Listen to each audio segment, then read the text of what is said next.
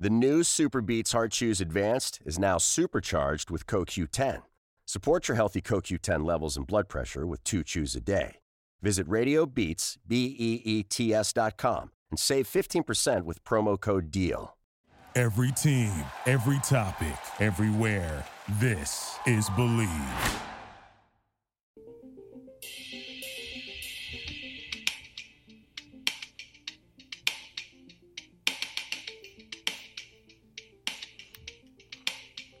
Good evening and welcome to the March 26, 2019 edition of Taekwondo Life Magazine's podcast series, Taekwondo Life Magazine Live. My name is Mark Zorianis, third Dan, editor-in-chief and producer of this program. And I want to thank you for joining us this evening. I first wanted to start off by thanking everyone for the great feedback, kind comments, and unbelievable support for what we've put out so far. I promise you it's just the beginning. We are in the process of really trying to step up our game on this podcast.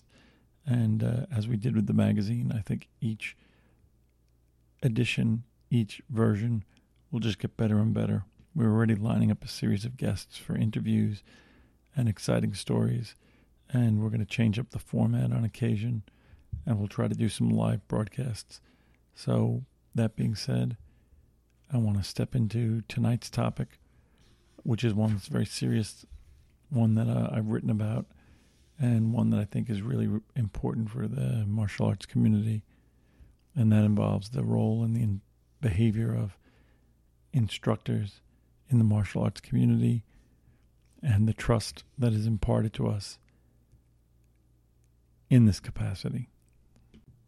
On March 9th, 2019, I wrote an article entitled, What Leaving Neverland Can Teach Martial Arts Instructors. I wrote that article after watching the really explosive and very controversial HBO 5-hour documentary called Leaving Neverland. For those of you who are not familiar with that documentary, it is a program that was made. I think it was sold to HBO.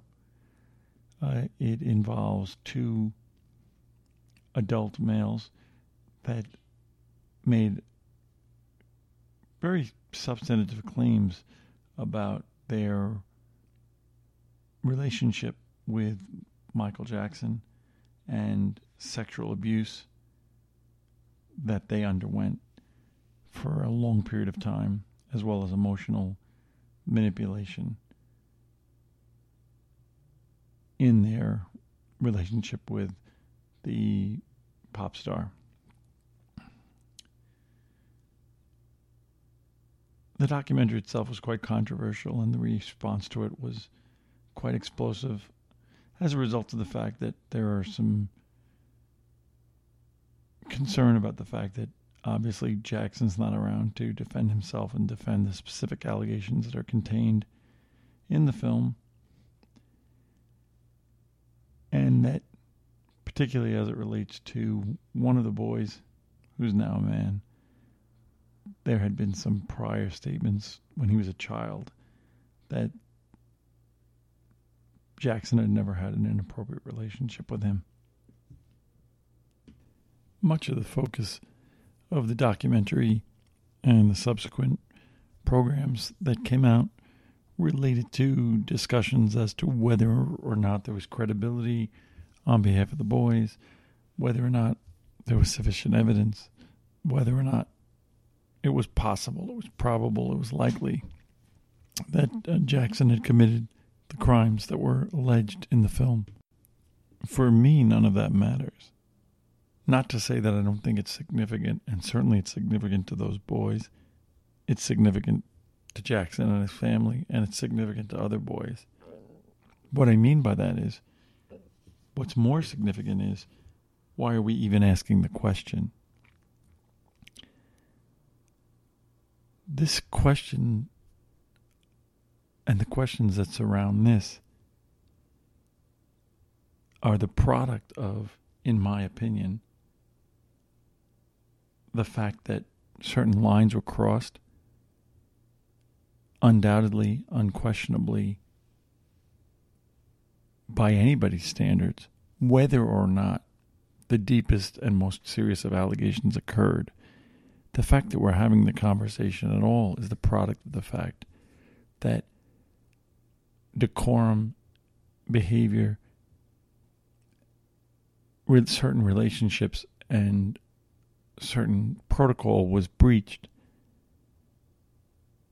And as a result, we're faced with asking questions that only the people involved know the answer to. And when I saw the documentary, I thought about so many of the horrible stories that I've seen in the paper and seen on the news in recent days about martial arts instructors and similar accusations. And those accusations are not limited to martial arts instructors of Taekwondo or karate or any one style. But again, in listening to those stories and reading those stories with great interest, there's no good outcome to those stories. If the allegations that are made are false, it's tragic for all parties. If the allegations are true, equally tragic for all parties. But the thing that rings true to me in all of those stories, as it rang true when I watched Leaving Neverland, was that had certain precautions been taken, had certain safeguards been put in place, had certain behavior been engaged in an appropriate fashion, we'd never be having this conversation.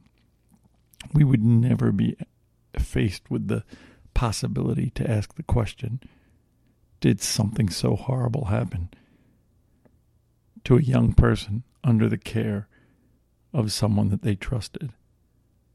Did the ultimate betrayal of their trust and of their person occur in the hands of somebody who should have been looking out for them and should have been caring for them? And the fact of the matter is that we only ask that question because even if those things aren't true, the behavior that was engaged in was out of line and inappropriate under the circumstances. I have the proud distinction of being a martial arts instructor. To me, that imparts upon me a certain standard of behavior, of moral accountability, that I must hold myself to in my behavior as it relates to my students, and particularly as it relates to the children that are under my care, because those are the most vulnerable members of our society. It's important that I not only engage in appropriate behavior, and that I behave in cautionary behavior, but as a martial arts instructor, that I not even engage in any type of behavior that can be construed as inappropriate. And I think that's an important lesson. It isn't enough to simply say, I didn't do anything wrong. Have you given the appearance that you've done something wrong to the world? And more importantly, to the person, whether it be a young boy, a young girl, a young group, that you've been entrusted to protect and instruct and lead and mold. Because let's face it, that's what we are imparted to do as martial arts instructors. We're not simply teaching technique. We're teaching about life, or that's what we should be doing. And we should be taking that extremely seriously. It seems to me that if some simple rules were followed in all these cases, and in the Jackson case, that the question, the life-changing questions that have been asked would never have to be asked. If the person in the role of protector, of instructor, of adult, always put the interest and the well-being of the child first, that's number one. And number two, if that instructor, an adult, was always clear about the role that they played in the relationship with the children under their care,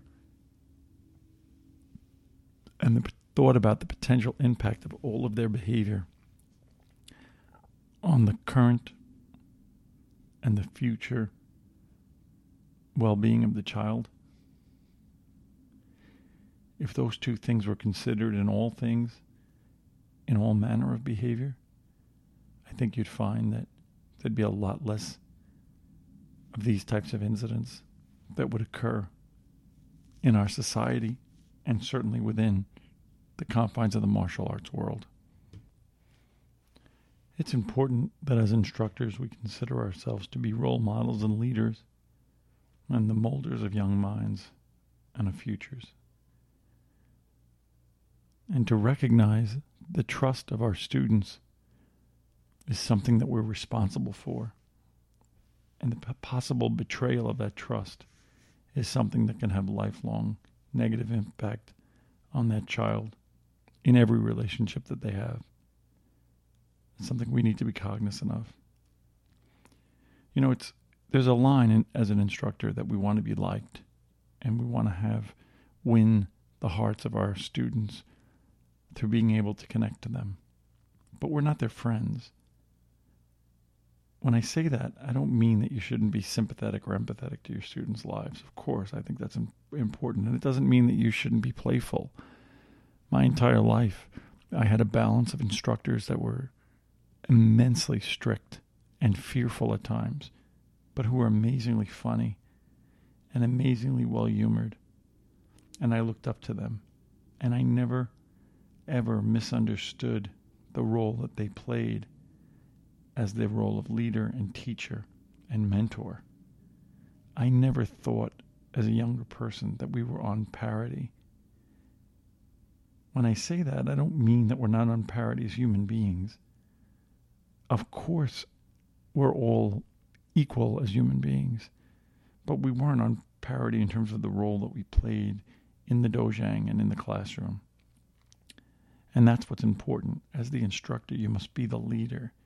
You must be the party that establishes the high ideals and helps your students to achieve those ideals, to be their best self, to achieve things that they didn't even understand that they should achieve. And we need to draw a line in the sand in terms of our behavior.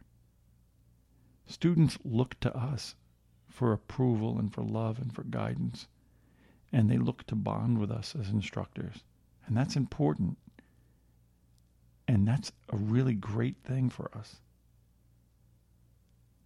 And it gives you a great and unique opportunity to guide a student, to take a student that may be on the fence in terms of how they feel about their life or how they feel about adults, and maybe might take a wayward path, and to lead that student down the right path towards success and achievement and greatness.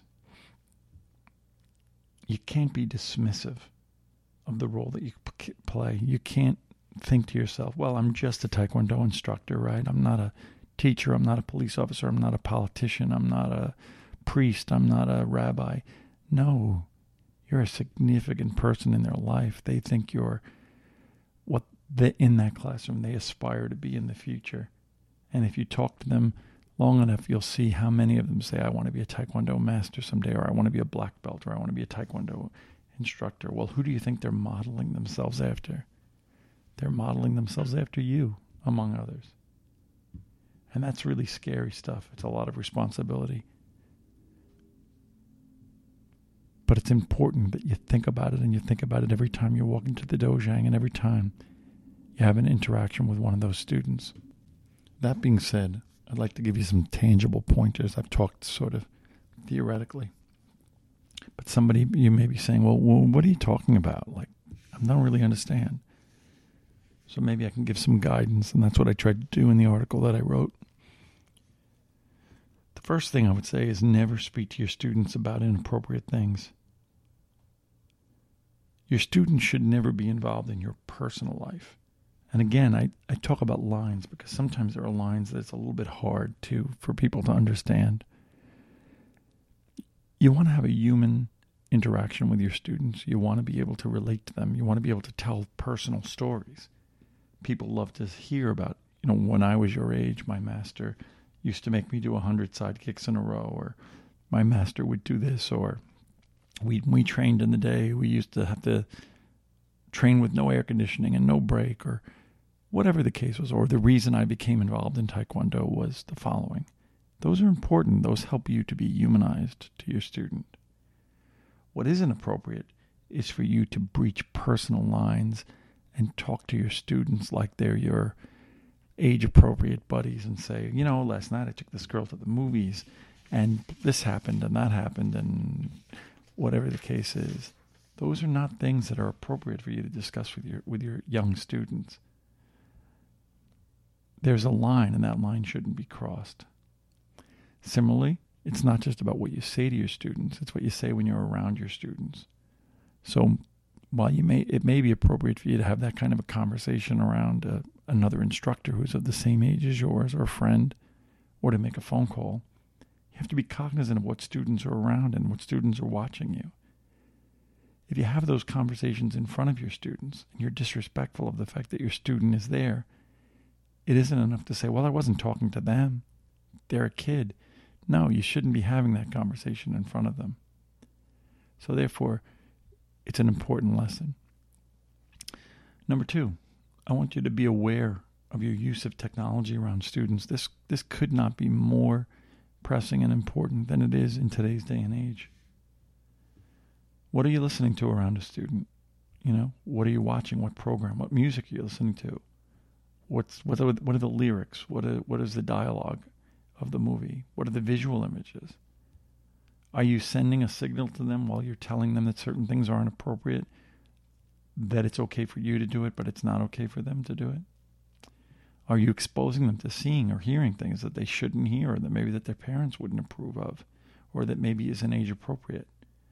Again, remember, they're going to emulate you. They're going to think you're cool. They're going to feel like they want to be like you. So you need to exercise restraint, self-control, and good judgment in the presence of your student. And think about this. It's not your place to determine for your students that, hey, this student is mature and can handle this type of being exposed to this type of content. That's not your role. Your role is to respect and support what happens for them at home, and to err on the side of caution, and to always expose them to positive images. Let's not cross that line. We're acting in the role of the parent when you're in the dojo, but you're not the parent, and you shouldn't be making those ultimate decisions for them.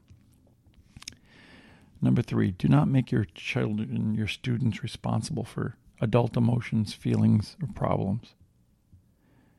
This is similar to number 1, but it's a little bit more complex, and it's something that occurs. And one of the things I really hooked into when I was watching this Leaving Neverland is this notion of making your students responsible for your problem, your well-being, your emotional state.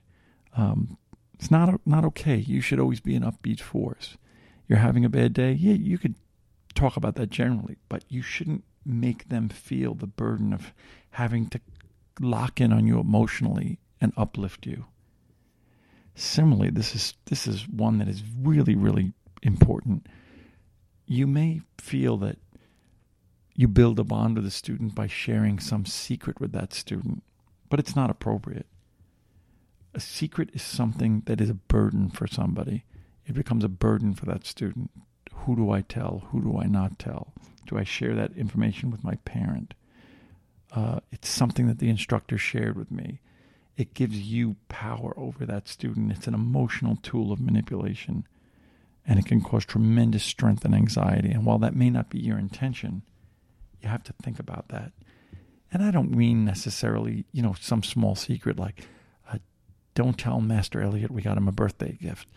Something like that is, again, you have to put things in perspective, but you should never share some sort of an emotional burden or an emotional secret with your student that they're required to keep at any length, because it won't serve them well.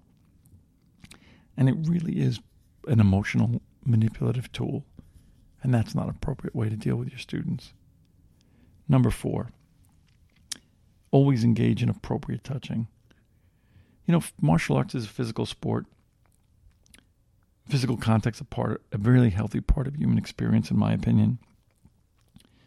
We do a lot of things together. We do sit-ups, we do push-ups, we do wheelbarrow push-ups.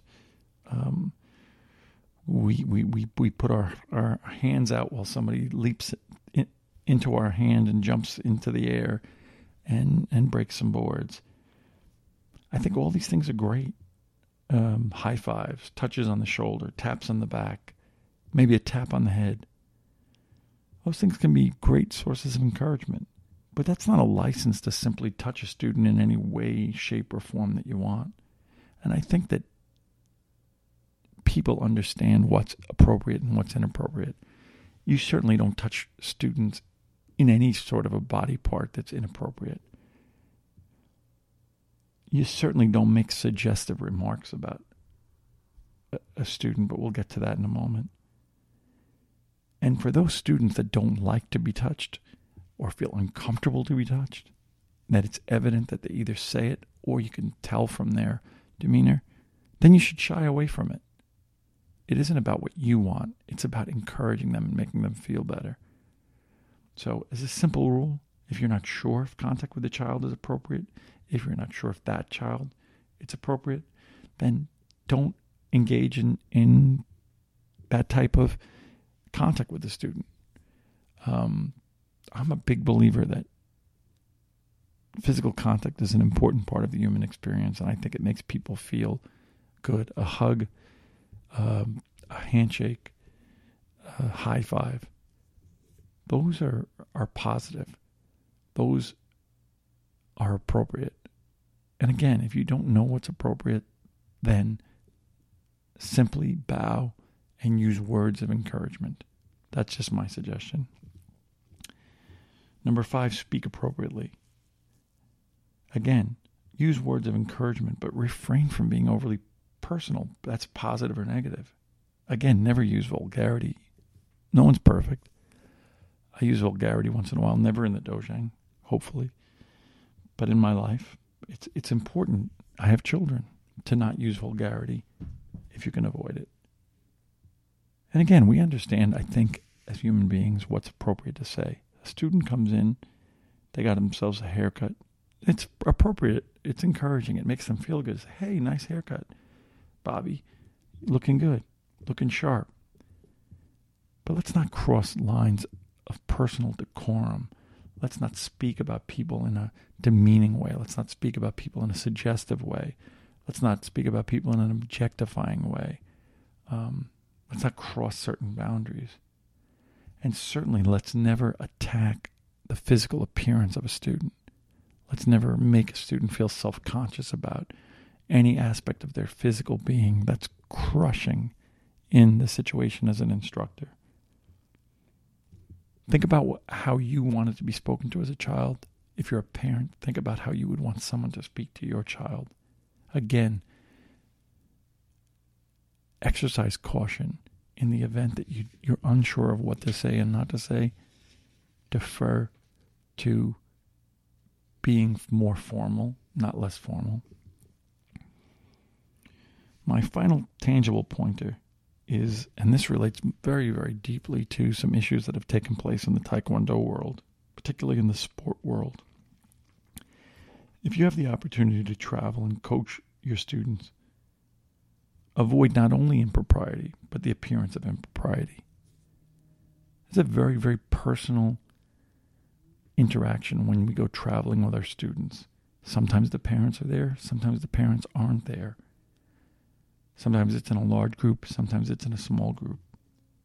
But now that we're outside of the dojang, it's a much more human environment, and that can be a lot of fun. But there has to be an element of decorum and appropriateness. Think about the message that is sent by the sleeping arrangements, by the travel arrangements. You've got to create a healthy, safe, and non-confusing environment for your students. This is so important. You have to articulate respectful, healthy boundaries outside of the dojang to make sure that the student understands that you're their coach, that you're their teacher, that you're not their friend. You cannot do things that will lead to some sort of confusion in the minds and the hearts of your students. Therefore, you may have to be more formal than you would normally be in the situation. Remember, you're not on vacation. This is part of your experience of molding. Simple things. Again, don't speak to a student in a certain way. Don't touch a student in a certain way. If you have an opportunity to be in a room with a student, I would suggest certainly do not walk around in any undergarments in the presence of the student. Do not share a bed with a student. Don't sit on the bed with a student. Be respectful of their bathroom privacy. Exercise good discretion in your bathroom privacy. And behave with modesty. There's great consequences to crossing lines, even inadvertently, in these situations and sending confusing messages to a student. Good judgment is more important than sidekicks and gamjangs in traveling to a tournament with one of your students. You know, students in tournament situations that have relationships with their coaches, they seek the approval of their coaches and they feel a sense of responsibility and defeat. In talking to students that have lost in tournaments, many times their feeling that they disappointed their coaches is as burdensome for them as having disappointed themselves. It's incumbent upon you as an instructor and a coach to deal appropriately with the emotional well-being of your students and to encourage them to do the best for themselves, not for you personally, maybe for your team, for your country. Those things are understandable, but it should never be personally tied to their relationship with you. That is a breach of your relationship with them. Acting inappropriately with our students in any way, even if it's not criminal, even if it's not immoral, in my opinion, is a betrayal of trust. We have a special honor and a gift to teach students Taekwondo. These students are the most vulnerable members of our society by virtue of their age and their place. As an instructor, you're in a position to provide them with the most appropriate and inspiring of behavior and to help them to make a life-changing and meaningful positive impact in their life that will help them to achieve success and happiness and be able to be a better person for themselves and for their family and for the other people in their lives. I think that the relationships that we have with our students, when we love them appropriately and motivate them effectively, can be the most powerful relationships in their lives. But when we betray them, when we engage in behavior that betrays the standard of conduct that is appropriate for us, we can cause confusion and emotional scarring and depression for them and lifelong damage. It is, to me, the greatest of betrayals that we can do. So when I watched Leaving Neverland, I recognized that the lessons of that show, that 5-hour documentary, transcended the relationship of the pop star to his fans. We need to map out clear and unconditional standards of behavior for ourselves as instructors and adults, and we need to always mitigate against the chances of confusing the students that are under our care. For me, and I know for the people that I teach with, the role of being a Taekwondo instructor is so much more than teaching kicking and punching. It's about teaching people to be what we call champions of life. And I think if you're someone who's in the role and you're not prepared to be a protector and an advocate for students, and if you're not prepared to take on the burden to make sure that you're always doing the right thing, then you should simply walk away. Don't teach, don't be an instructor, just be a student. That's fine too. I hope this has been helpful. And I ask you to think about these things. And I look forward to hearing some of your comments. When I posted this article originally, I had some really interesting comments and supportive comments, and the personal stories that people shared with me, both of some of them of their personal betrayal, some of them of their fear, some of them of how excited they were to see somebody talking about these issues, were great. And I would look forward to see and hear your comments in the future. Thank you. This has been the March 26th edition of Taekwondo Life Magazine's podcast, Taekwondo Magazine Live. My name is Mark Zorianis, and I look forward to speaking to you soon. Thank you for listening to Believe. You can show support to your host by subscribing to the show and giving us a 5-star rating on your preferred platform. Check us out at Believe.com and search for BLEAV on YouTube.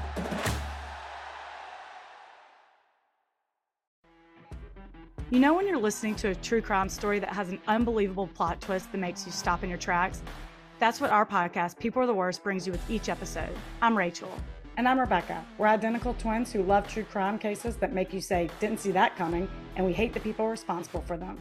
Listen to People Are the Worst now on Apple, Spotify, or wherever you get your podcasts.